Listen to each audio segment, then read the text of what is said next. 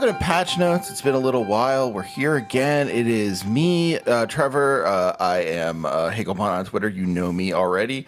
And you already know my co-host as well. It's Mr. John Bernhardt. It is... Hey. Hey, I'm sorry about the... I know you're a big-time Mariners fan, so I'm sorry Orioles no-hitting you today. On Cinco de Mayo, my favorite anti-Habsburg holiday. The celebration of the day when the Napoleon... what are they? I guess he would be not a surrogate. I need a more insulting word than a surrogate. The puppet emperor that he placed on the throne of Mexico as part of one of his schemes during the Napoleonic Wars. The day when that emperor was toppled, which is now like a day for white people to binge drink and order Mexican food.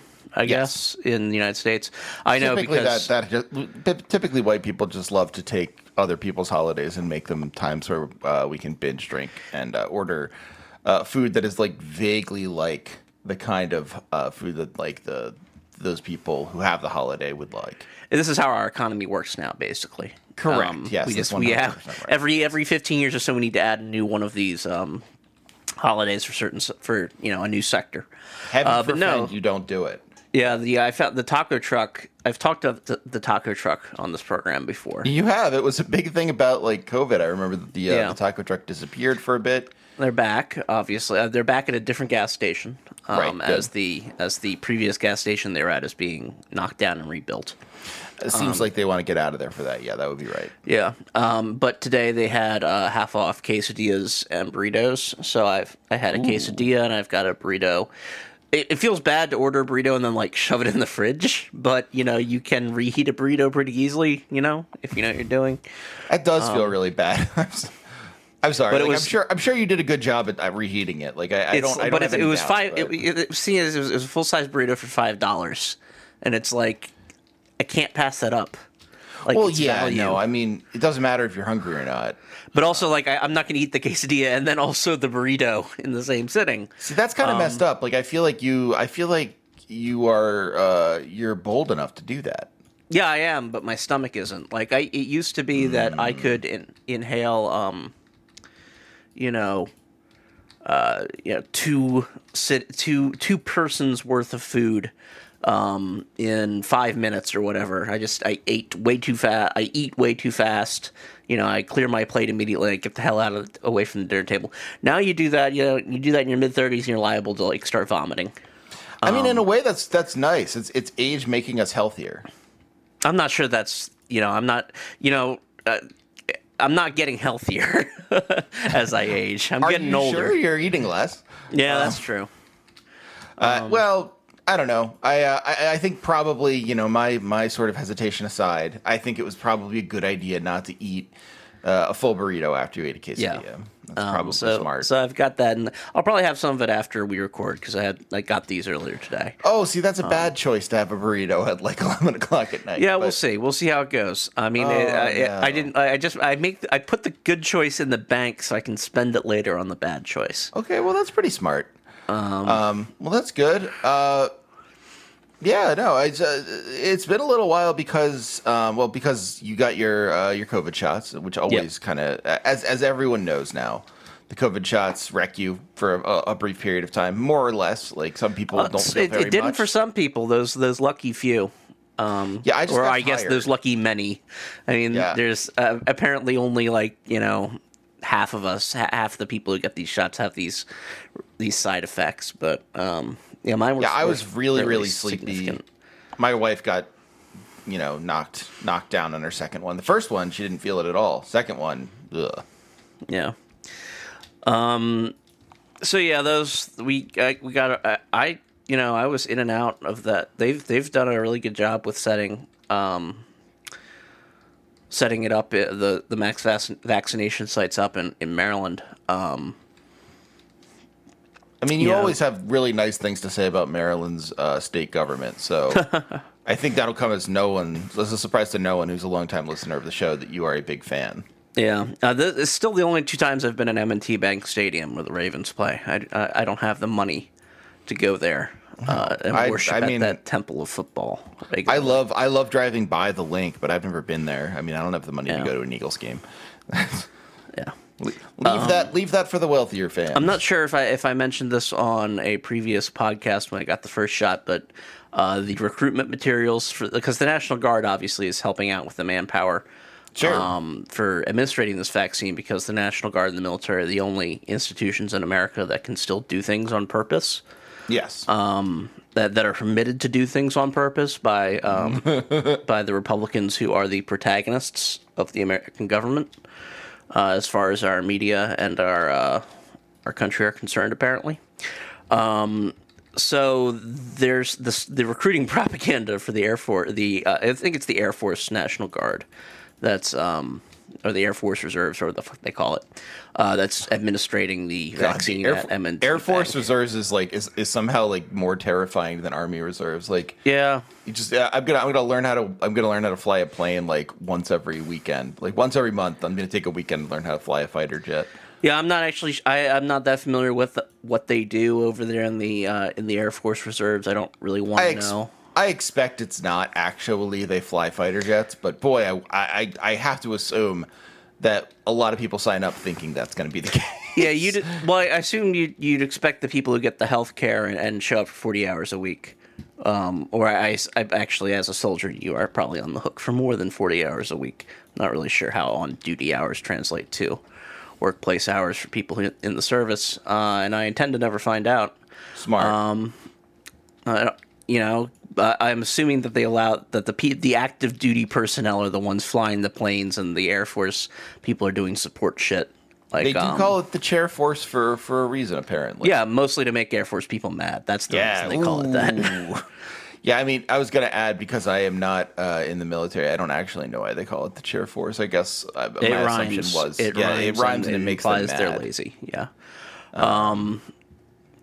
And there's all the stories about the Air Force. They're the most active members of the DoD as far as propaganda and the sort of media outlays go. You may notice in the Marvel Cinematic Universe, the two current ranking captains, Captain Marvel and Captain America, are both Air Force captains. It's really weird that they made Captain America and Air Force captain. Oh, yeah, I guess new Captain. I don't pay any attention to the Marvel Cinematic Universe anymore. No, really, obviously Steve Rogers is an Army captain. But I was going to say, he was in the Army. He was a twerp in the Army before he got he was a little private.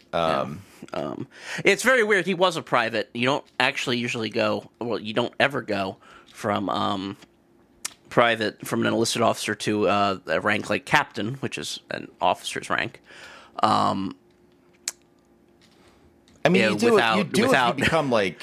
Well, it was like obviously even in the movie, so like it's a fake rank. We're giving you a fake rank for this vaudeville show you're going to put on for the troops, and then obviously, he turned in, did the thing and became the guy, and I guess at some point did his officer's training school.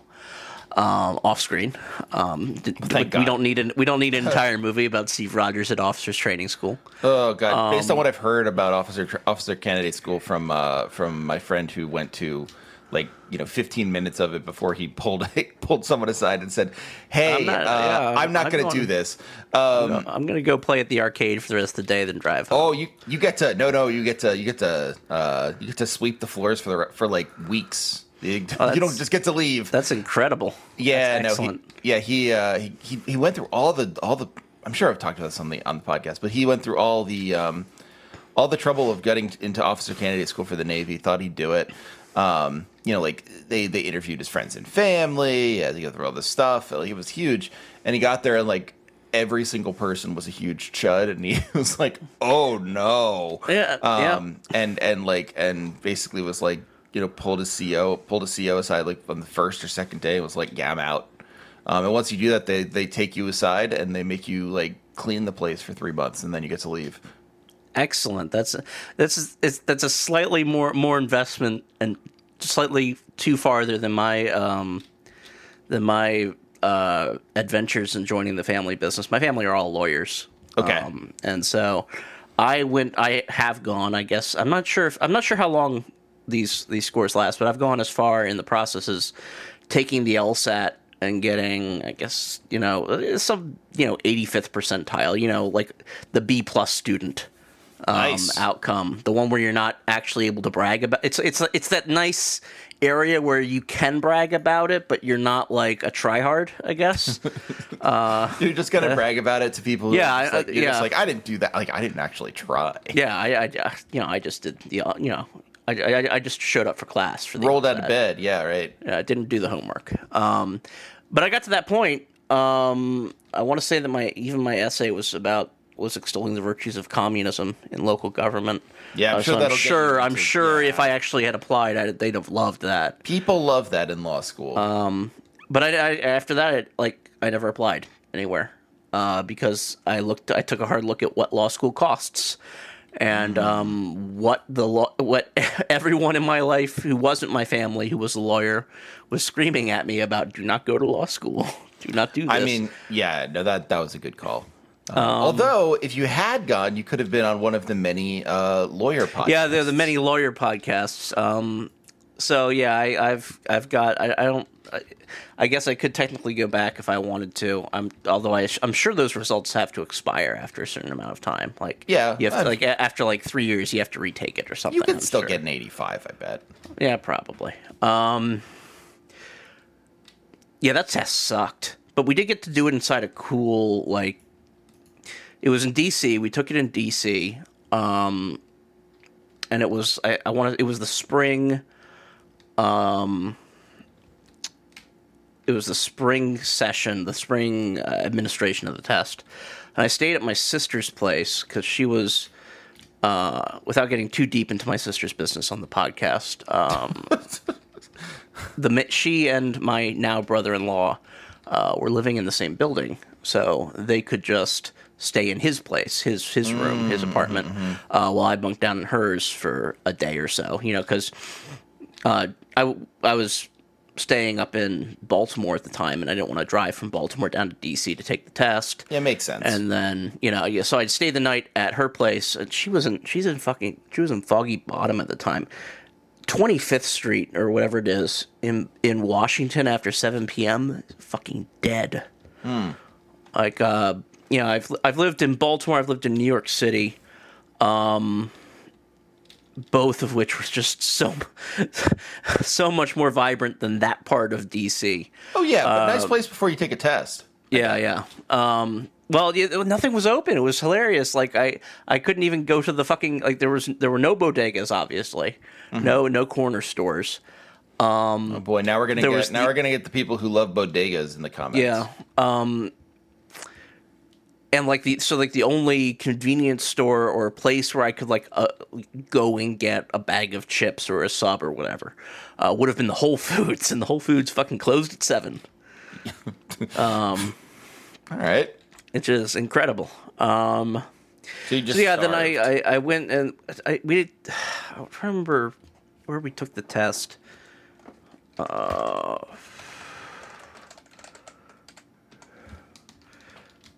think it was at Trinity College, Trinity Washington University in DC, which is there are a bunch of nice old private campuses that are affiliated with churches around DC.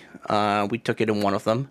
It was extremely Catholic. We're talking has that picture explaining the Holy Trinity with the circle, the circle and spokes where God's in the middle and it's got Father, Son, and Holy Ghost. Well, if you don't have that, how do you expect to understand it? And then connecting Father, Son, and Holy Ghost as the wheel of the wheel of this thing or the words is not. And then, but the Father, Son, and Holy Ghost all have the word is connecting them to God. And this is, of course, the great explanation of the concept of a 3-in-1 God. That I guess these, they think the kids are too stupid. And these are college kids are too stupid not to get if they don't get this. This. I mean, it is pretty complicated. Explainer. Let's be real. Well, I mean, it's less complicated than it is arbitrary. Without getting too much, I mean, I was baptized Catholic, so I can say it. It's not racist to say you don't agree with the Catholic Church. And thank God for that. And actually, I think my Irish grandfather would disagree with you there. Oh, well, fair enough. I mean, it's not racist to say that you don't agree with the Catholic Church. It is racist to say that you don't want a unified Irish state. That is true. But yeah. Your Doyles agree with you. Good. Thank God. I don't actually know. I guess the Irish side of my family would be on my wife's side, so I don't really know what their affiliation is. I'm not going to look too far into it. Usually a good idea. Yeah. Well, I am glad that you're not a lawyer because you're on the show talking to me. I mean, and if you were a lawyer, you'd have to be working on your several cases. Jack McCoy, breathing down your neck, trying to get some kid to confess to. Well, I'm not that attractive. I'm not an ADA on Law and Order attractive. Well, I mean, you aren't like a statuesque blonde or brunette, so McCoy doesn't want you on his staff. Except, I guess he had that one. The one ADA he sort of inherited from the first DA, the African American gentleman who good. I forget his name, but he was in like the first 5 seasons. Anyhow, I'm glad that you're not doing that. I'm glad you're here chatting with us. You. And unfortunately, though, we don't have a lot of news, but we just have like some. One piece of news everyone has probably heard about by now, but we thought we would at least commemorate a little bit, and that is the sort of the end of Giant Bomb as we know it. Yeah, I don't really have a close personal relationship with any of the Giant Bomb guys. Me and Alex follow each other, and I sent him a note saying I was thinking of him and keeping in my thoughts about this stuff, and we commiserate a little bit over media shit like that. But other than, they've been, and I've sort of like tried to keep a distance from them on purpose, I guess, because of the parasocial relationship thing, because they have been a huge part of my media consumption habits for like a decade. Yeah, and I like that you say like your media consumption habits and not just like. Because, like, they've done so many things. Like, I feel like I missed most of what Giant Bomb did because I was out of video games for when I was out of video games. But, like, even coming back, like, just the shadow and, like, the reach of Giant Bomb is, I mean, it's unparalleled. Yeah. I mean, the fact that they're Alex, Vinny, and Brad leaving was, like, it was news. Like you go to gamesindustry.biz or whatever and look, like they have their own article there about them leaving. I mean, they're an institution. They always were an institution. They've been an institution since Ryan and Jeff put that thing together after he got his ass fired from GameSpot. In one of the most iconic exits for like that is like the movie exit that you want for the principled journalist guy, right? Going out on his shield. Lynch? Yes, Kane and Lynch 2, I think it was the second one, which is not even the first Kane and Lynch. People like Kane and Lynch 2 now, which is funny. Maybe it was the first Kane and Lynch. I think it was the first Kane and Lynch because that had like the huge media blitz and all the banners and stuff. Yeah. So he for those not familiar, Jeff was he editor-in-chief of GameSpot at the time? He was high up. He was head of reviews. He was head of reviews is what he was. I was going to say I don't think he ever made it to ESE, but he was very high. EIC at that point, of course, was AOC. Yes. She would have been like what, 22? A lot younger than that. I expect. It was quite a while ago that Jeff departed GameSpot because the press people for whoever was publishing Kane and Lynch, I know it was an IOI game. I'm not sure if they were part. I think they were part of Take-Two at that point. I feel like the second one had something to do with Squaresoft for some reason. IOI keeps moving. Has like.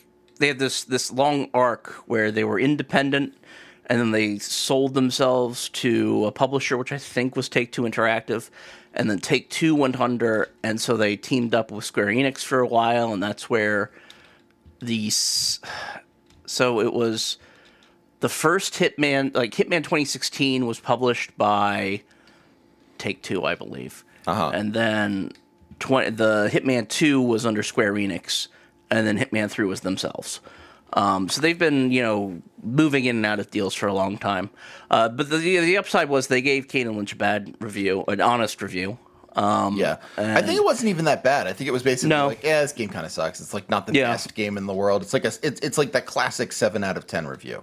Yeah, and as I recall. Jeff's said before on many things that it was sort of that was a culmination of things more than like a singular event that got him fired. Like the world was moving on from the way that he had come up in the business and run the business in the 90s and done reviews in the in the early 2000s, and times were changing, and this was the excuse they wanted to change things, and they did it poorly. They did it cynically, and the goodwill and moral rectitude and uprightness and whatever other stuff that I suspect he would not want to ascribe to himself out of humility, led to Giant Bomb. And Giant Bomb had built into it basically that kind of authenticity, that kind of vibe. These were people you could trust. It was like it wasn't the first personality-driven video game imprint, I don't think, technically speaking, but it was the one that survived. And I think it was the most interesting one. Like, the different personalities they brought in, the different people they brought in. Like, you could even point to like Penny Arcade as like. But I was thinking of G4. Oh, G4, G4's stuff and all the stuff surrounding G4. I mean, what I was gonna say was like Penny Arcade at that point. Literally, I mean, like it was as much a review site as it was a web comic. Like that was. Yeah. So like I think you could point to that. You could, but like the interesting thing about Giant Bomb is that it like the people on it. It was you're right about the parasocial thing, right? Like absolutely. Yeah. But it's also that like it's kind of like they were your friends, not in a podcast way, but in the way of like like in the way that like this is gonna sound stupid, but like in the way that like Joel and the Robots are, where like their personality, like kind of who they are, and they're playing. Yeah, they became characters. Yeah, but like characters that you can sort of like enjoy, not necessarily characters where you're like, oh, this is a bit. Like it's not Gabe and Tycho. It's different than that. Yeah, and they over the years they talked about how weird that got because one thing I've always kind of liked about only doing this podcast, once a week, twice, 2 to 3 times a month, and maybe not putting my face on things. I try to keep my face off the internet as much as possible. You're not going to like this week's thing where it's John Kieran, the man, or not John Kieran, it's my old roommate, John Bernhard, the man, the myth, the legend, the expose. Because I don't like that feeling where I know the information in asymmetry. Where like I could talk to a Giant Bomb host about things in their life that they never told me, but they that are on their stream, and I've watched their content for so many years. That that feeling has to be incredibly weird and off-putting. Well, and I never want to experience it myself. Yeah, I mean, I've experienced it to a small degree. I'm certainly not successful enough to, or like out there enough to pull in like the things that Alex and Jeff and Vinny and Brad and everyone. We don't have to name all of them, but Austin too. Yeah, there is like a sense of that kind of like, oh yeah, I heard about your life on the show. But like from all sorts of people too. Like I, talking to like the people who are obviously online love them, but then like also just like my like a friend of my daughter's, her dad was like listening to Giant Bomb, to the Bombcast, and was like, oh hey, like was that your show that Alex was like was going to be playing at? Like, did he play at your show? Like that, like just the fact that like some random person, like a totally normal guy, you know, like mostly I see him walking around. He's like super nice, but I'll say hi. Also happens to listen to the Bombcast and like knows everything about these guys' lives. I mean, like you're, it's not just like, I think the way to say it is, it's not just like where, you know, in like Cumtown, right? Which I know we bring it up so often on this show that everyone's probably sick. Like, why do you guys keep talking about Cumtown? That's not true. I don't think we've ever brought it up. But the well, I'm always talking about Cumtown, but yeah, we have to cut. Our producer has to cut out so much of these recordings because I just won't stop recapping. I forgot. I forget that Julia typically has to cut out 4 of the 5 hours of the show to get to. Well, I just start doing Stavros's bits. Yeah, right? You do love doing Stav's bits. You like to call yourself the non-Greek Stavros. Yeah. I was doing his Greek Jesus bit all over. It's really weird. The first 25 minutes of the show were actually me doing that. Yeah, no. How did I forget? Well, I forced myself to forget that. But like it is sort of like their lives are sort of like that for like a very small subsection of extreme weirdos, right? Mm-hmm. Like, and I mean, like I'm friends with some of those weirdos. Like I'm not necessarily casting aspersions to being an online weirdo. I don't like to throw rocks in my glass house, but like it is like, you know, you could say like, well, you know, everyone knows about like Adam and Dasha getting like splitting up or like whatever, like, you know, what are Nick and Stavros doing in their daily lives? Like, what's their Glenn Greenwald's getting in on that. Yeah, right. God, that's gonna date this episode. Yeah, thank God. Thank God everyone will see that tweet. But but like the point is, like, it's not, you know, like that is the same thing, obviously. But for those guys, like, that's a pretty small portion of America, right? Like, the chances are you're just like going to run into someone who's going to be like, "Oh, hey, are you that Nick Mullen?" is probably decently low. Like, I imagine. Plus, I know it's affected his like. I know it's affected their like livelihood because people will look it up and like be put off by what they do. And they're also more likely to get like cops called on them. Yeah, right, like, right. The shit they do most likely gets, you know, that's where their interaction with the real world is likely. It loses them Hollywood work or commercial work, and it gets the cops called on them. But primarily, like, you're not going to go to the bodega and people are going to be like, "Oh, wow, like you're that guy." I feel like with Giant Bomb, there's a chance that would happen. Yeah, like, and also like for most podcast hosts, even the really famous ones, me, yeah, like us, obviously, same breath as Chapo, same breath as Cumtown. People are always calling us that. We don't have to go to in real life shit. Like, we don't do live shows unless we want to. Right, and at the live shows, like especially for me, like the live shows are like friends, like actual, yeah. Yeah, it's my buddies, and then also it's like my buddies are also the draw. Like, no one's going, like, and I cultivated it for the same reason that you just talked about. Like, I don't think I'm very interesting, so like I don't think I'd make a great draw. But like, also I kind of like being second fiddle, like, to the guests. So like. Mm-hmm. Yeah, and I get that that's sort of what Giant Bomb does also, where like they're second fiddle to the work and they're sort of the personalities and it's a group thing. But like, no one's gonna learn about me if, like, you know, Scott or Josh or, I guess, like, funnily enough, Alex is there, like, or Liv even. Like, I sort of pawn that off on you and Liv even a little bit, where like, they're interesting people that I talk to, and that's enough. Like, you don't have to know that much about me. If you want to, you can. I'm sure there are ways, but like, you know, primarily you can buy his book. Yeah, there you go. Well, at that point, I want you to learn all about me. But you know, it's not putting myself out there the same way, and that is like, it's got to be enervating. It's got to be like really weird. I mean, like, the thing is, like. It's this weird, it's like this, like, because I'd never do it, but I'd have that, like, you know, when you get close to the edge of a large drop, and it's like, what would it be like if I just stepped off this That's ledge? An intrusive thought, kind of my friend. Intrusive thought. Yeah. It's like, I feel like I get the same sort of thought if I, like, walked into the same room as Vinny Caravella, and, like, the intrusive thought would immediately hit me, ask him about his basement. Has his basement flooded recently? How's that? Has his septic tank fucked up recently?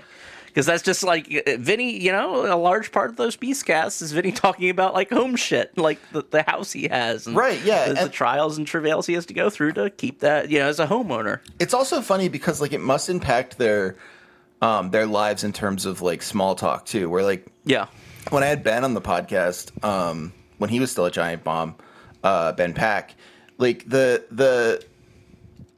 like I asked him because like I didn't really know him that well. Like we just like got to know each other via the podcast. Like I hadn't listened to a lot of his Giant Bomb stuff, and like he told me how tall he was, and we joked around about how tall he was, and I thought that was funny. And like literally the first comment on the podcast was, "Yeah, so hack," talking about how tall Ben is. Yeah, great work. God, like I haven't heard that a million times. It's like, what? How much? All right, like. I think it's funny he's tall. That's. I'm sad we didn't get any like new special lore for the benpack.xls file you're compiling. Right, exactly. Like it's like but... like it must be weird to like talk to someone and they note like, and that's what small talk is. You note like the most obvious part about a person's personality.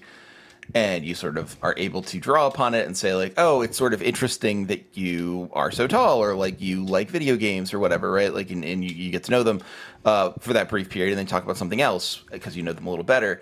It must be weird to have like a subsection of people who in the world who like, for them, that sort of small talk would be extremely dull and boring. Like, yeah, because they've already moved past. I know. Like, I know you're a drummer, Alex. Like. I know that you were in Jeff's band. Like I've listened to the shows. I'm up on this. It's sort of like a smaller version, and I will say it's a smaller version of this. I'll say their star is thankfully not quite the same sort of like cult classic personality, although close to like Tom Sharpling's, right? Like it is, there is a best show quality to the thing where like, like if I met Tom Sharpling, it would be like meeting a cartoon character as opposed to a person. And I expect that's the same for a lot of the Beastcast guys. Yeah, it's, I'm just never going to leave my house. So it's gonna, even now that I'm vaccinated, I'm just going to leave my house. No, that doesn't seem like a good it'll way of solve the problem. Oh, no. So I'll never meet them, and no one will ever meet me. And thus the mortifying ordeal of being known will be postponed, perhaps indefinitely. Once again, John has just taken the wrong lesson from it, everyone. That's John's thing. If you ever meet John, ask, have you taken the wrong lesson from something? You won't, though, because I'm never leaving the house. Who knows? Into the taco truck. So, yeah, I was just like, just hang out. The funny thing about you saying that you haven't given these things is you are the one who has given the taco truck, your general location. Yeah. I'm pretty sure people can figure out stuff about you. And then when they meet you, go like, oh, are you angry about Destiny today? Like, yes. Yep. I'm always angry about Destiny. Extremely angry about the video game. It doesn't matter. Yeah. Just angry about something. Have you written a Goonhammer recently? I have, actually. We'll talk about that. Will be my video game. Oh, good. Excellent. But yeah, no, I think it's... Yeah. I don't know. Did you... So, like... outside of what's weird about them, not weird about them, but what must be weird about them. Like, I think it's important to talk about because, like, you sort of look at something like those three quitting, right? And what was funny, and they left on their own terms, is what they've said.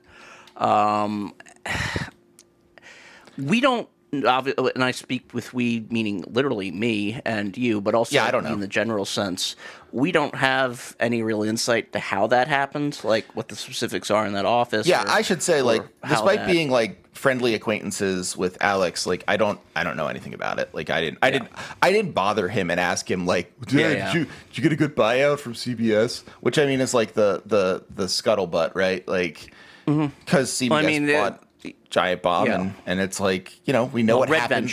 Red Ventures bought the entire package of CBS Interactive from CBS because CBS decided they wanted to get out of the business.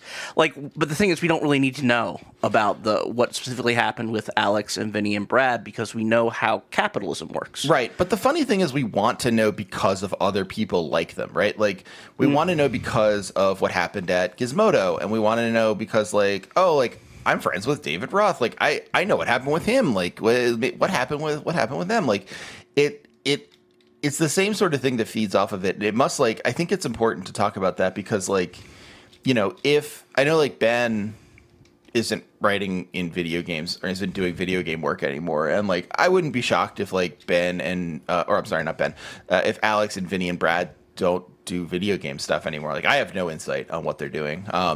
What was funny was I actually had messaged Alex a couple weeks ago for like book promo planning, and was like, hey, like I don't know how it works, but like I don't know if you would like it would be something I could be on the Beastcast or whatever. He was like, yeah, like I'm not ignoring you. There's just like some stuff that's happening, so like I'll tell you when it happens. And it's like, all right. So I didn't know ahead of time, but there was like I was like, I wonder what this is about. Yeah, but like everyone, you can kind of guess. Like, yeah, there's only one truism in the current media landscape, and it's that when media companies change ownership, that is doom. Yeah, I mean, it's either like at that point, it's either going to be we're under new ownership, or I'm leaving, right? Yeah. But it's one of those things where that was kind of a funny thing, but also like my first follow up to Alex after I heard that was because I'm not a monster, was my first follow up was like, hey, like I hope everything goes well, like really really rooting for you, thanks for like always being a good friend and stuff like that. But like the actual follow-up would never be, even months from now, would never be like, okay, so like, are you doing a new venture? Yeah. Can I like, is it something that maybe I could be on? Like I think it's perfectly reasonable, and I think this is something that's going to be missed by a lot of people who are not like, I mean, you and I are closer to the industry than a lot of people are, as troubling as that is to admit. Yeah. But like, I think like, for people who aren't, people who just like, actually consume it as opposed to making the content, which, let me be clear, that's not casting aspersion. That is the much more reasonable and healthy way to live your life. Yeah. People who have a real job that makes real money. Yeah. But although like, really in America right now, that, it's not like we're alone in being underpaid and overworked. Yeah, God knows. But yeah, like I think the thing about what I'm trying to say is like the thing about the Giant Bomb guys quitting is like it is very likely that none of them work in games again, because it's like it's exhausting work. It is it is like frustrating work. It's like it is thankless in a lot of ways. And it can be something you love, but then like you end up hating the thing you love. Like it very very like, and I think that's going to really disappoint some people. I think it's going to really upset people if like those three don't ever do anything in video games again. But like I think it's really important. I don't know, maybe it's not important, but it's important to me to remember that like that is like perfectly reasonable, and that is like a normal thing. Yeah. If you've worked for 10 years in games and 10 plus years in games, and you just want to stop forever. All three of those guys are over 20 years. Is it really 20? Wow. Pretty sure. I mean, like, yeah, especially that. Like, if you want to just stop, if you want to be done forever, that is like not only understandable, but maybe even like, the most reasonable move. Like most people, when they quit something after 20 years, don't want to see it anymore, even if they loved it. And as sad as that is, like, I think Alex might not be over 20. Alex might yell at us for making him an older man than he is. I don't know. But I'm pretty sure Vinny and Brad are 20-year vets. But like, yeah, I think it's tough to draw. It's tough to draw the line around this perfectly, because it is like people we know, kind of. But like, it's also like, like understanding why they may have left, understanding sort of like the pressures that exist, and also understanding that like, hey, like, that might mean they don't do video games, and it might not mean there's like, I know what I'm trying. I know why I'm thinking this. Like, there's not gonna like I wouldn't bet on there being a Defector, right? Like that. Like I think people are spoiled now because of Defector, where like, oh, the Deadspin guys got back together. Yes, like my whole crew is here. Yes, all right. Like let's do it again, fellas. A lot of stuff just ends, and like it's okay. Like I hope they I don't know, I hope they get a break. I hope they feel like they can kind of do their own thing for a little bit, because I imagine as much as they must have had a blast working together, and I'm sure they did, it must have been sort of suffocating too. Just a guess. Yeah, and the jobs that they had coming back. Like, the jobs they had were salary. They were, I don't want to guess at what the dollar number was, but it was certainly enough to live a comfortable upper middle class lifestyle with a partner who also works. They had benefits. I'm pretty sure they were under a contract. They were on a contract. Right. This industry and every industry wants people on Patreon. It wants people on Substack. It wants people to be to not be administrative overhead on their HR. It wants to pay right. people with 1033 forms. It wants contractors. It wants, because that's that, to the extent that we've heard rumors about where Jeff and Giant Bomb are going next, it sounds like they're bringing in a bunch of freelancers. It's and that's how a company like Red Ventures would do this. It's how Authentic Brands ruined Sports Illustrated. Yep. Like, that is how these companies work. And I'm not going to cast aspersions on Jeff. I mean, this is another parasocial fucking thing, but, he just announced that they have a second child on the way. He's not really in a position to lose his health care. Right. So there's a certain amount of flex I'm willing to give him for, staying on and being a part of this, but what these companies what these fucking tech companies or brand companies want to do is pare everything down to its most transactional, cheapest, lowest quality output, and then use volume as the key performance indicator. So, when CBS Interactive had, because for a while, it was the business complexity guys probably were driving themselves insane, because CBS Interactive had both GameSpot and Giant Bomb, and they had two gaming brands. Yeah. So you had, and the way they worked was that GameSpot was the free one. It's the one where everybody was doing articles that were meant to be clickbait, stuff that was meant to be posted to Facebook. Videos, stuff designed to go viral, that sort of stuff. That sort of content churn. So it had a bigger staff. Usually, the stuff it put out was shorter and was more meme-like, let's say. Let's not make it a name like someone named Mimi. Giant Bomb was a subscription service. It was the premium brand. It was, it was a site that could deliver, on the books, here is how many people we have, here's how much money they're paying us, this is the reach, this is the flat revenue. And I don't pretend to know anything about how they were doing business-wise. I do know that when Major League Baseball and Gannett rolled up Sports on Earth and fired us all via Twitter, we had just completed a 75% growth over the previous year. We were doing gangbusters. Right. But that wasn't the point. Yeah, they don't care. They don't care about that stuff. Yeah, that's absolutely not the point. But, but as far as anyone from the outside could tell, looking in at Giant Bomb, they had the most full-time employees they'd ever had. This was before the pandemic. They had the most, before the sale, honestly. They didn't, no one left after the pandemic started, but before the sale, which I think was... the sale was a big deal. I think the sale was almost coterminous. It was exactly 180 days before they from the Friday they're retiring. Wow, is that right? The company. I thought it was much sooner. Oh, wow, I thought it was more coterminous with the beginning of the pandemic. That's funny. Funny how time works. But yeah, they had the most. I'm pretty sure they had the most full-time employees they'd ever had. They had 2 offices, one on each coast. They were. Yeah, that was a studio. That was an enterprise that had been growing.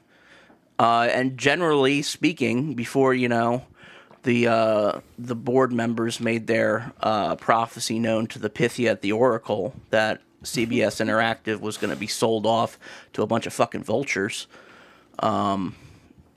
Because that's what the stats say.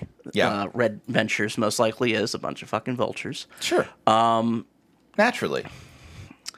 They seem to be doing pretty well as a business. So I'm skeptical that the way that Giant Bomb is going to change is going to be enjoyable either for the users and especially not for the people who are going to be creating the content. I'd love to be proved wrong for like the first time about these capitalist freaks. Here's what my guess is. My guess is it will just because the thing about Giant Bomb is it's making enough money and it's enough of a known quantity that it'll probably just stick around like the way Geo Media is, except no one's quite as like openly hostile to the very idea of quality as the people who own Geo Media. Jesus Christ! I mean, it's like it is cartoonish. So I expect. I mean, if Gerstmann's staying on, if people from the company are staying on, I expect what'll happen. And this is purely tea leaves. I don't know, and like I hope no one takes me at face value, or like if anyone from Giant Bomb's listening and like are annoyed by this, I'm sorry. Like I'm not trying to.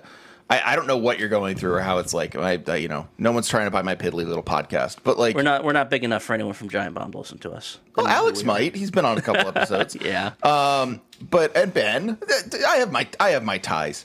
And I still count them as Giant Bomb people because it helps me selfishly to count them that way.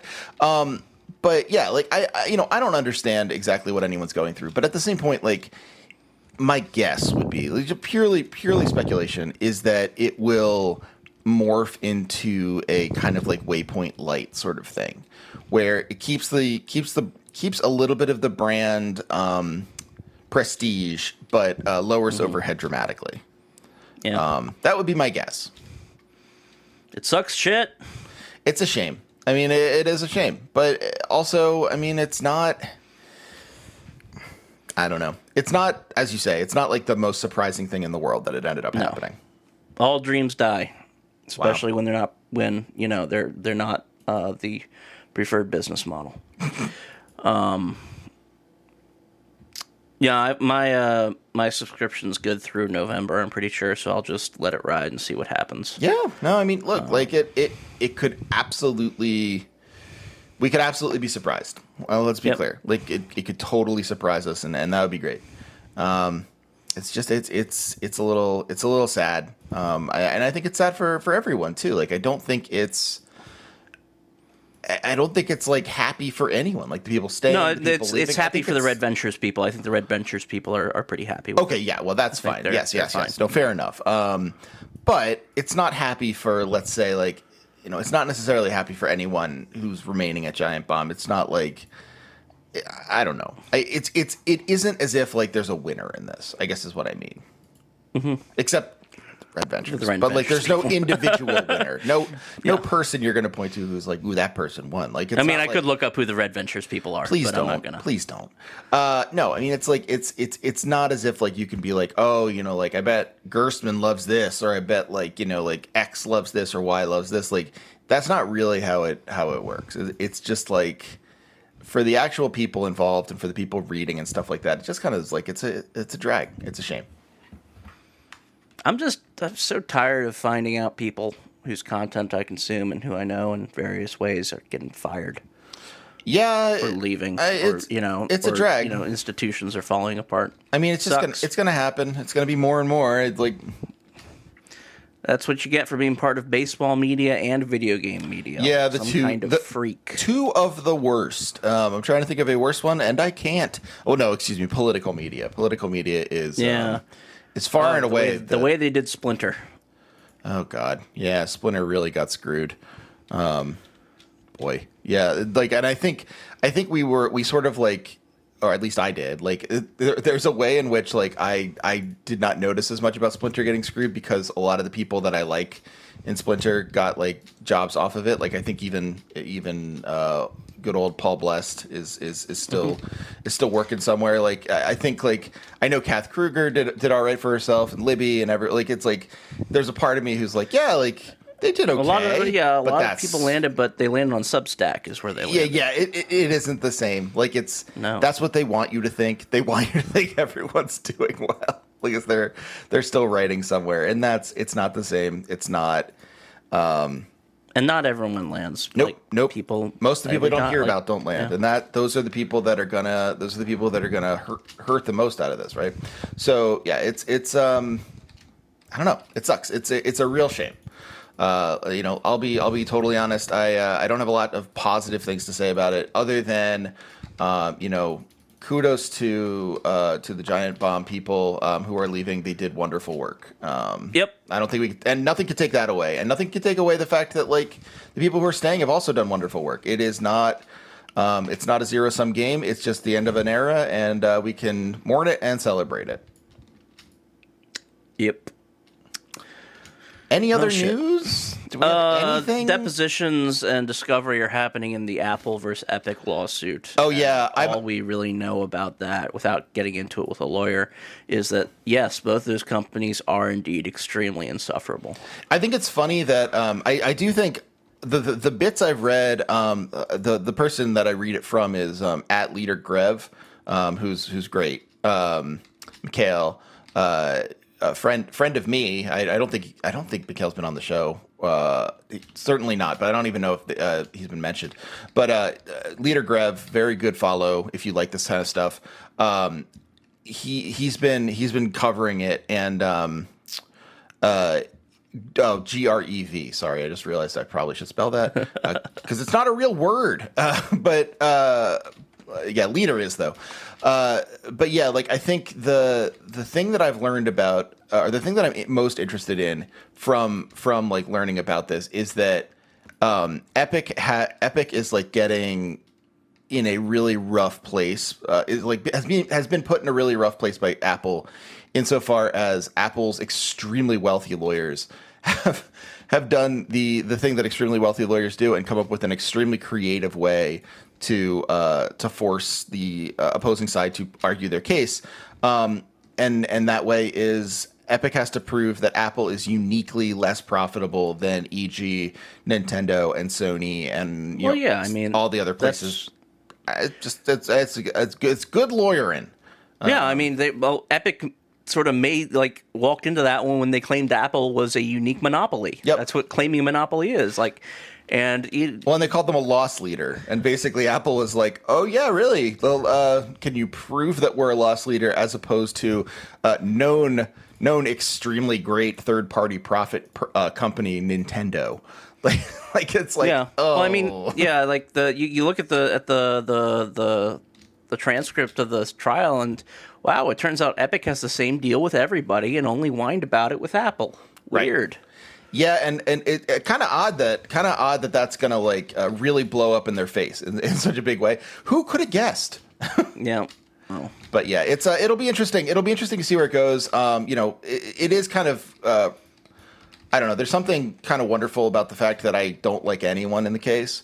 I don't care if Epic wins. I don't care if Apple wins. No one's good. Everyone's terrible. I don't play Fortnite, so it doesn't affect me in literally any way. Correct. Yes. I certainly wouldn't be playing Fortnite. If I did play Fortnite, I wouldn't be doing it on a fucking phone. Right. Well, kids like it. Yeah. But should kids be playing Fortnite? I don't know. Like, I don't have to answer that question. Did you see that judge line of questioning from earlier today? No, I didn't. Aaron Judge? Was he? No. Special guest litigator. Yes, Aaron Judge, because he's currently hurt. You see, so he has time off. No, the litigators, the lawyers for Epic, did a line of questioning with a witness wherein they were basically complaining that Apple put undue barriers in the way of doing transactions of there was no one-click purchase in-game button. Like you had to exit the game and go to the app. And the judge busted wait a second. We're talking about a kid's game. I'm pretty sure we're not supposed to make it easy for kids to impulse buy things. That's incredible. It's like, okay, well, one, yes, but two, Judge, you don't have to play the part that well. Like, you know what the deal is here with the capitalism, right? I mean, maybe not. Like, I don't know. Judges are notoriously naive about stuff like that, where it's that is true. I assumed that this was aren't we protecting children? Well, as someone who was a judge in the family, they are extraordinarily naive when it suits their purposes. Yeah, fair enough.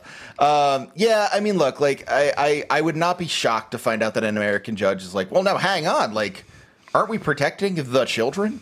On the other hand, yeah, the thing is, no, no children are being protected. This is not how Fortnite works. It's not, as you say, how capitalism works. This is just how this is just like they want the easy buy option, because that's like how you make your money. If you have to stop and ask your parents, like, no, your parents are going to not give you the V-Bucks, because the parents know that like a little costume for your guy is not worth, $20. Or your parents will give you the credit card and not ask again because your parents have that kind of money. That'd be great. And that is where Fortnite whales come from. So yeah, that trial is ongoing. We will cover it in similarly uninformed little missives as more news comes out. I assume at some point you'll have a guest who actually knows. You little piggies love it. No, it is interesting in a certain way. It's also just like totally not my wheelhouse. Like I don't know anything about it, so it is kind of, it's dicey to talk about. However, I think the one thing to really note and to like really like emphasize is the repercussions of it will in fact be felt by like normal folks like us. No, not like me. Not like me. I will never install the Fortnite app. You don't have to install. The point is, John, you don't have to install Fortnite in order to feel the repercussions of this. Is the answer here? It doesn't matter if you play Fortnite or not. You will have some sort of. This will have an effect on third-party games. And as we all know, you do play third-party games. On the Apple, the Apple phone. I'm like 85 years old now, calling it the Apple phone. What the fuck is that thing called? The iPhone. God, I take it back. Maybe this won't impact you. Nope. And Nintendo announced announced a new Maker game, like a game where you like make stuff in the game, which is nice because it means that something fun that people can do content of on Twitter will come out. That is cool, especially since they love to like shut shit down. Like why? Yeah. Like, it's very weird that Mario Maker 1 has just gone the fuck away. Yeah, they don't care. They don't care. They're very aggressive about this shit.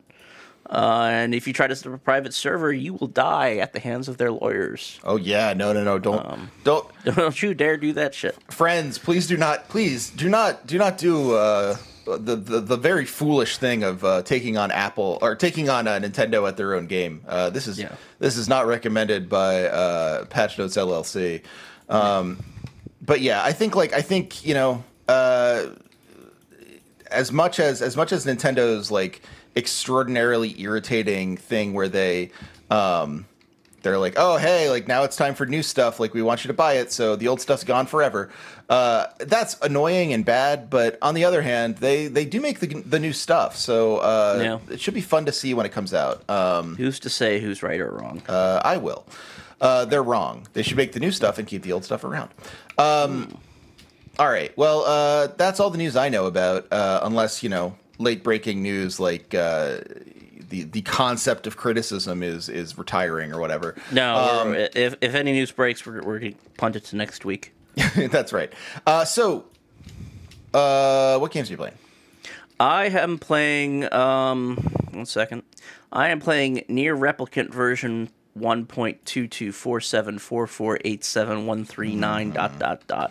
I am frowning that you are doing all of that. That is the you just got a violation. This is now a sports show. Violation. Yes, I'm in the penalty box. Nier Replicant version, that is the remake of the 2010 game that was released here as just Nier, but whose actual title was Nier Gestalt. It was one of 2 copies of that game. The other version of that game was the original Nier Replicant, which without any version numbers. And the difference between those 2 games was the protagonist. In both games, you are playing a character with a sickly, younger female family member who is succumbing to a strange disease called the Black Scrawl in the far post-apocalyptic future of humanity. Some of this may sound familiar to you if you play the other game with Nier in the title. That's right, Nier Death Stranding. Yeah, Nier Death Stranding, right. She has white hair, again, She is a Yoko Taro protagonist. She is of a course Yoko. She has white hair. She has white hair. And so the plot of the game is your attempt to cure this family member, and the ways in which this goes wrong and becomes a tragedy. Because again, it is a Yoko Taro game. Yeah, it's not going to end happily. The difference between Gestalt and Replicant is that in Gestalt, you play the middle-aged father of this girl, and in Replicant, you play the Baishanen teen brother of this girl. The girl in this case is Kane. Am I right? No, Kaine is the character that that Taro would have written as a love interest for either the protagonist of Gestalt or Replicant, except that he says that he does not have the requisite ability or knowledge or experience to write romance plots. Wow. Because he is Yoko Taro. Wow, and that is the sort of shit he says. We absolutely stan a Hikikomori king. Yes. If you don't know about Yoko Taro's whole thing, just Google an interview by him and go nuts. You'll have a lot of fun. He's great. I like Yoko Taro. I think he's fun. He's fantastic. S tier pervert, but without. So the difference between a character like Kaine, who runs around in her lingerie, and a character like Quiet from Metal Gear Solid 5, who runs around in her lingerie, is that Yoko Taro never does the whole shtick where he says you'll be ashamed of your words and deeds when you find out why this babe is running around in her lingerie. The reason she's running around her lingerie is because Yoko Taro is horny as hell.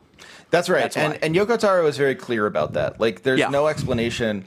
There's no explanation other than that given for the way the androids look in Nier. It is just he was posting pictures of the female protagonist's ass as drawn by fan artists on launch day for Nier Automata. Yeah. He loves that simply stuff. horned up.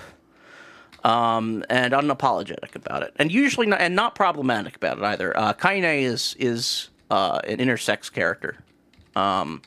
So she has both male and female sex characteristics, but she does identify as female. And Taro, although putting her in lingerie, also made a point of making sure, saying it was important to him. And this is, of course, something where he would have had to face pushback and had fights with other members of the dev team, probably. Yes. It was important to him that none of the jokes that they made about Kaine involved misgendering. Interesting. He says this in the IGN interview about Nier Replicant version, whatever, which is very interesting. It's a very fun interview. Let me pull up my favorite bit of this interview.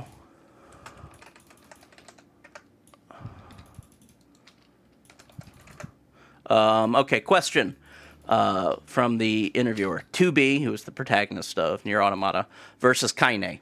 Who wins? Taro's answer. Since you're the one asking the question, if we pit 2B and Kaine against each other, Kaine is going to come after you, Michael, and she's going to kill you, so you won't know what happens. And so that is generally how Yoko Taro answers questions. And how he feels about the characters he creates. No, he's fantastic. He's great. Horny, but generally not problematic. His stories are extremely dark. They're not happy. This is and they were used to be dark in a very straightforward and immature way. And I'm thinking specifically of Drakengard and Drakengard 2 in this regards. He was the creative director on Drakengard. He for the sequel, these were both with the Cavia Game Studios, I believe is what it was called. For the sequel, he the quality assurance team, whatever the board of wise men at the top of Cavia was officially called, was like, Yoko, you need to tone it down a little bit. And Yoko Taro was like, absolutely not. We'll never tone it down. And How so dare they removed him from creative director of that game, and he became like a video editor or something. He did something with the cutscenes for the rest of Drakengard 2. So Drakengard 2 wasn't really his vision. But then this game that would become Nier Gestalt and Nier Replicant was supposed to be the original Drakengard 3. And then that sort of changed over the course of development. There was eventually an actual Drakengard 3. Which included this as an end. Yes. Which is a direct part of this game in some senses. The senses that it is part of it are spoilers. But, he eventually got his way with regards to Drakengard, the series. But this game sort of marks the change from, okay, so here's Drakengard. It's about a guy who's screaming curses all the time and killing things with his sword, and a dragon that's burning cities. And your party members are a pedophile priest and a cannibal elf. They both prey on children different ways. And at some point, a baby's gonna crawl over the horizon and destroy a city. It was at some point he moved away from those sort of like all id big, throw it all at you right there. Exemplars of dark or hard fantasy. And moved towards what you see in Nier Automata, which is the slow game, where he'll reel you in a little bit, and then it's in the back half of the narrative or the back half of a this or that side quest, or because all these games have multiple endings, in endings B and C or whatever, that you really get that soul crushing Taro knife right in the ribs. Right, which is of course what happens in Automata. Yep. The ending of E and F are just crushing. Famously, it's you're not far. It's very similar in Replicant. Interesting. I'm still working my way through those endings, but you're not gonna this game was meant to be played before Automata, because this game was made. It is it's not a prequel, really, because prequels are sequels that happen temporally before the original title. This was a game that actually came out well before Automata and informed it. Just very few people ever played it. Correct. Yes, it was not very well received over here. The only reason Gestalt actually has the sad, mad, bad dad protagonist is because someone at Sony of America, told them, these grumpy dads, they're all the rage. Back in, when they're putting this together, which I guess in 2008, 2009 for 2010 release. They kind of were all the rage at that point. They were all the rage, but they were not the rage amongst the subset of American players who were going to buy an imported JRPG. Those people actually did want the cute boy. Yeah. So they sort of misread the market there. But now we do get, and as a slight story spoiler, there is a time skip. There's a 5-year time skip somewhere in the story. So it does sort of make more sense to have a teen boy. Time skip in a Yoko Taro story. Tell me more. I know. Kind of. Well, okay. The first time skip is from the prologue to the first act. You get a prologue of that lasts 5 minutes while it teaches you all the basic controls to play the game and fight, and then you get slapped with the fucking 1,412 years later title card. It's so good. Utterly demolished. Yeah, there is, but there is a more reasonable time skip later, and it makes more sense that you go from playing a 16-year-old to a 21-year-old, and there's a bigger difference there maybe than going from playing a 45-year-old to a 50-year-old. I don't know. I feel like there's been a pretty big difference for me going from the last 5 years of my life into the most recent stuff. I think it still counts. It also it just kind of feels a bit more appropriate for Brother Nier to be running around with Kaine, and who's been previously discussed, and Emil, who is like an 8-year-old or 12-year-old wizard boy. Players from Automata, whatever, however the fuck you say that, doesn't matter. Will recognize the name Emil. Yes, it is the same character. If you want to know how Nier Automata's Emil became like that, you will find out. He is quite, from what I haven't. It's been a while since I've played Automata, but he is quite a different character. Oh yeah. No, absolutely. Replicant. I mean, honestly, I would argue that the Emil in Automata is almost played as a joke. He's sort of kind of goofy. a callback, basically, which is fine. I mean, that's far be it for me to be the person who says like all callbacks must be extremely serious and extremely like, how dare you, Yoko Taro? How dare you not like pay homage to your own creations in the most like grim way possible? So but like I'm excited to play it. I'm kind of I have like a mad desire to play because a listener, I think it was SourceForce, who people might know from if they ever watched the stream,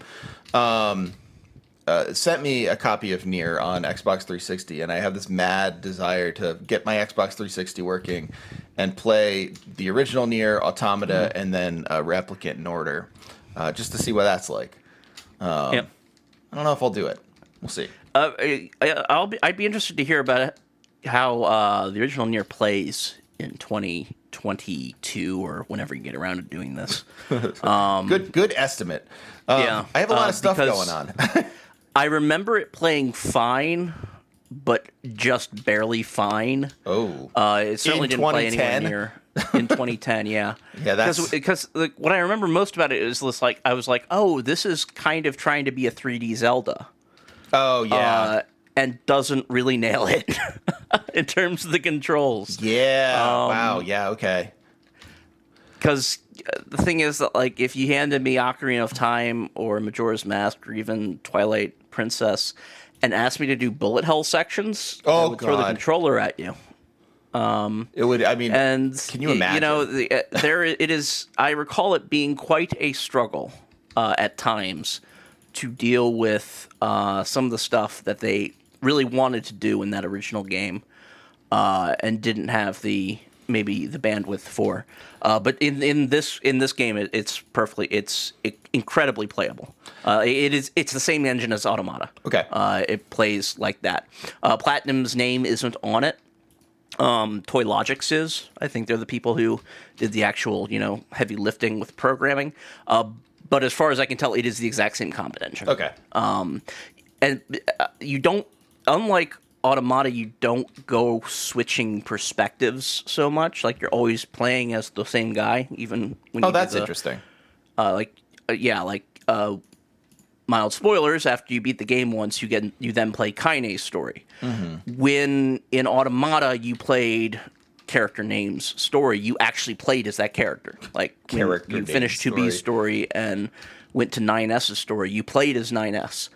In this, you still play as the Brother Nier character. You just get slightly expanded cutscenes. So it's interesting. It is very much a faithful port, to the point where the Shadow Lord's castle at the end is still 90% that one hallway, nice. Stamped over and over and over again. Good, because at that point they were kind of out of dev time and resources, I guess. I mean, honestly, like it's sort of like respecting the fallen. Like, yeah. Many devs died to bring you this information. Like, let's I mean, yeah. Like, there's absolutely no reason for them to reimagine it at this date. They're doing an updated remake of the game, and they're pretty faithful to it. There is some new stuff added in, apparently. Obviously, there's a lot more voice acting. Mm-hmm. You can probably tell that just by looking at their respective IMDb pages. None of the original voice actors were actually even credited. Apparently, very normal. Very normal. Yeah, for 2010, I guess it was. Yeah. I guess you're right. But yeah, it's fully voice acted now, so there's a lot more of Liam O'Brien's Grimoire Weiss being absolutely ridiculous. Why am I blanking on her name? The Kaine's voice actress, Laura Bailey. Okay. Kaine's voice actress, Laura Bailey, is now like fully cleared to yell F-bombs, which I'm pretty sure the original in 2010, like, if it didn't limit her to a couple F-bombs, it certainly seemed to ration them a lot more. Like, Kaine is like using the full depth and breadth of the American curse slang in this rendering of it, of the story. Okay. So it's fully voice acted. It's great. The the voice actors for the protagonist do a great job as well. Jameson Price, the guy who voices Father Nier in 2010, is also back. Wow. Because Father Nier does show up at one point. I will not explain why or how, but he does. Someone modded him into the game already. Yes, it's an official mod. But he's around, so like if like me, you were kind of sad, like you understood why the character was Brother Nier now, but you sort of missed Father Nier. He is around. He's in the game. It's just so messed up how much you love angry dads, John. Yeah, it is. It's fucked up. Fucked up and rude. No, I'm problematic. But no, it's a lot of fun. Don't do all the side quests. You know, if you've been on the internet, you've seen the memes about Nier and side quests. They're generally correct. I can't encourage anyone to go read memes about side quests. Right. Well, yes. The Dark Id, who does and did Let's Plays for Something Awful Forums, is the author of the most famous Nier meme, which is a flowchart. Which is a flowchart that explains to you what side quests to do in Nier. And the conclusion the chart comes to is only do a side quest if it is not immediately annoying and you know you can complete it right now. And yes, I would agree with that for the most part. For your first playthrough though, like do some of those annoying side quests. Like ignore the ones that are like, okay, I'm going to ask you straight up for 10 things of wool, 10 goat meats, and 5 pieces of rubber. Ignore those. Those ones suck shit. But like if the side quest is like to deliver a letter from a boyfriend who is setting up shop in the seaport, and he's finally hit the jackpot, he's finally got the stall set up, and he's ready for his girlfriend to move down and move in with him, and your quest is to take a letter across the world map to where she lives, yeah, go do that. Okay. And don't reload the quest after it ends in tragedy, because that's how it's supposed to end. That's how all of those side quests end. Yeah, no, of course. I mean, it's a Yoko Taro game. We know that now.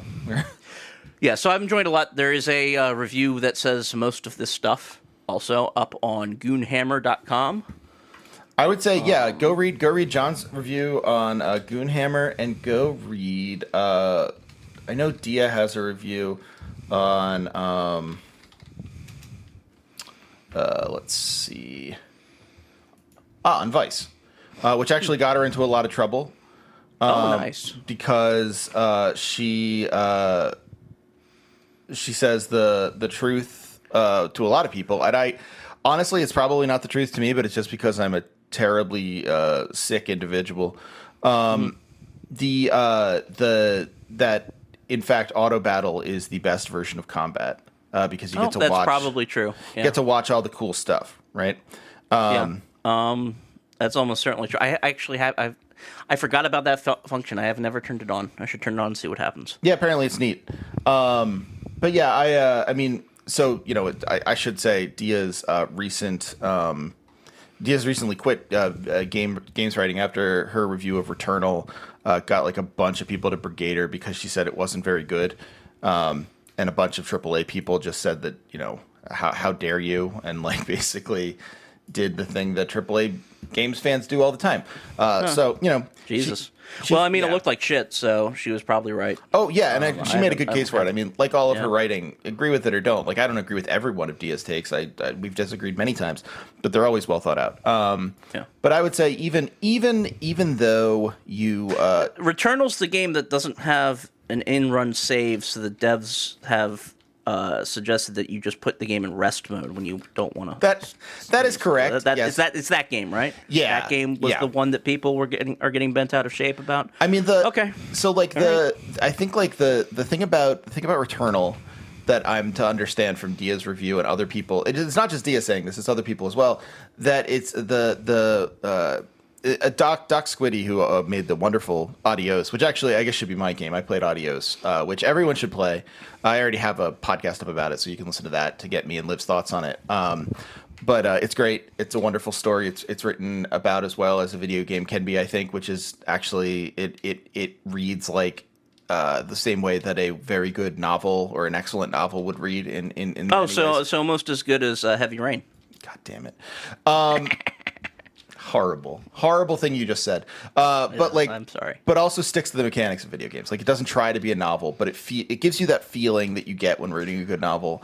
But also within a video game, it's a remarkable achievement. You should definitely play it. It takes like 2 hours to beat, and so it's worth your time.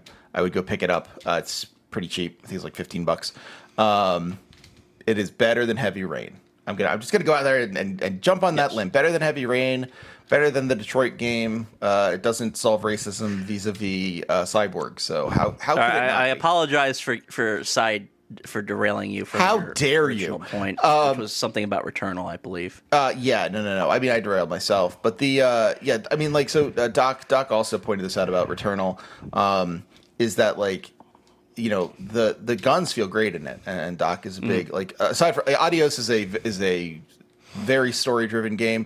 You wouldn't know it. Doc also worked at Paratopic. Like, these are not games that have the pedigree of being like shooters, but he loves shooters, and he's worked on shooters and stuff, and has a lot of ideas about how guns should feel in shooters, and says like guns feel great in Returnal, feel perfect, but in fact the plot and gameplay structure is what almost keeps him quitting. It's what he plays in spite of, as opposed to like, you know, I play these for the guns. I wish the gameplay loop was better, and like enough that I could, and like that's basically his point. Like, it's a roguelite. It needs a good death cycle. You need to enjoy it, and Returnal just doesn't have it. To get back to Giant Bomb, to loop back to Giant Bomb briefly, Jeff did a 2-hour quick look of it, and sort of like the way things have been going with Jeff, and because 2-hour quick look means he streamed it. Yes, sure. Why not? The way things have been going with Jeff and those kind of quick looks is that if you see Jeff post a 2-hour quick look, the game sucks. Oh, really? Like the last 2-hour quick look he posted before that was of Balin Wonderland or whatever that fucking game is. Balabin Wonderland, the game from the Sonic guy. Oh yeah, okay. Oh, Wonderworld. Balin Wonderworld. The one button game that like the sort of like shitty Mario Odyssey. Yeah. Does one button Mario Odyssey really, does that convey just how bad that game is just in those words? Yeah, honestly, it kind of does. It's kind of chilling. Like a costume game where the costume, like if you get the wrong costume, you can't jump anymore. Oh, like God. it's a platformer. Yeah, it is a truly dire game. It sounds miserable. Yeah. So yeah, he spent 2 hours with Returnal as well. Yikes. But yeah, no, I would say, I don't know. I haven't heard much about Returnal, but I also don't have enough, I don't have enough stake to say play I don't have a PS5. I don't have a PS5, Yeah, I don't so either, I so can't I can't actually say. really. Yeah. But on the other hand, I will say read Dia's review of Nier as well. I think it's very good. And John's review, of course. Always read John's reviews on Goonhammer.com. Absolutely. I mean, that's how you show you care about the show and John. That is yeah. what I want you to come up and say to me when we have our parasocial moment. Hey, I loved your work on Goonhammer.com. How can I get you some more money? I know too much about you, but one of the things I know about you is that I've clicked on the links to Goonhammer.com, and I will say that is fine. That's okay. We can still be friends now. Yes. Well, John, what else? Anything else you want to get off your chest? Want to yell about? My game for next week for Goonhammer is going to be this fucking DACA, this orc flight game that was ported over from mobile. What the fuck is it called? DACA Squadron, Flyboys Edition. Flyboys is a Z at the end because fuck the orcs in 40K, man. I hate that shit. Wow, that sounds really bad. It's a port of a mobile game. If you look up footage of it, be careful. The footage I've seen has given me motion sickness. Cool. So the game's going to be really fun for you to play. Yeah, it's going to be fantastic for me to review a game whose footage, not even playing it, but watching people play it, has given me motion sickness. I mean, I reviewed when I was still reviewing stuff for places that now are out of business, and I don't write for people anymore because if I do, they go out of business. That's actually not a hard and fast rule, but it should be. I reviewed Half-Life Alex, which gave me motion sickness, so you could do it too. Yeah. Excellent. But after that, I'm going to be treating myself to the Mass Effect Remastered. Yeah, that is a treat for you. That's exactly what you need. Wonderful. So that's going to be fun. Yeah, definitely. All right, man. Well, we'll see you next week. Yep, unless we decide to go 2 weeks because nothing fucking happened because we're still stuck in a pandemic. Well, and we're stuck with Bitcoin taking all the processors, so we're not gonna have news for a while. Go invest your money in whatever coin you want to, you sickos. I'll talk to you soon. Yep. Good night.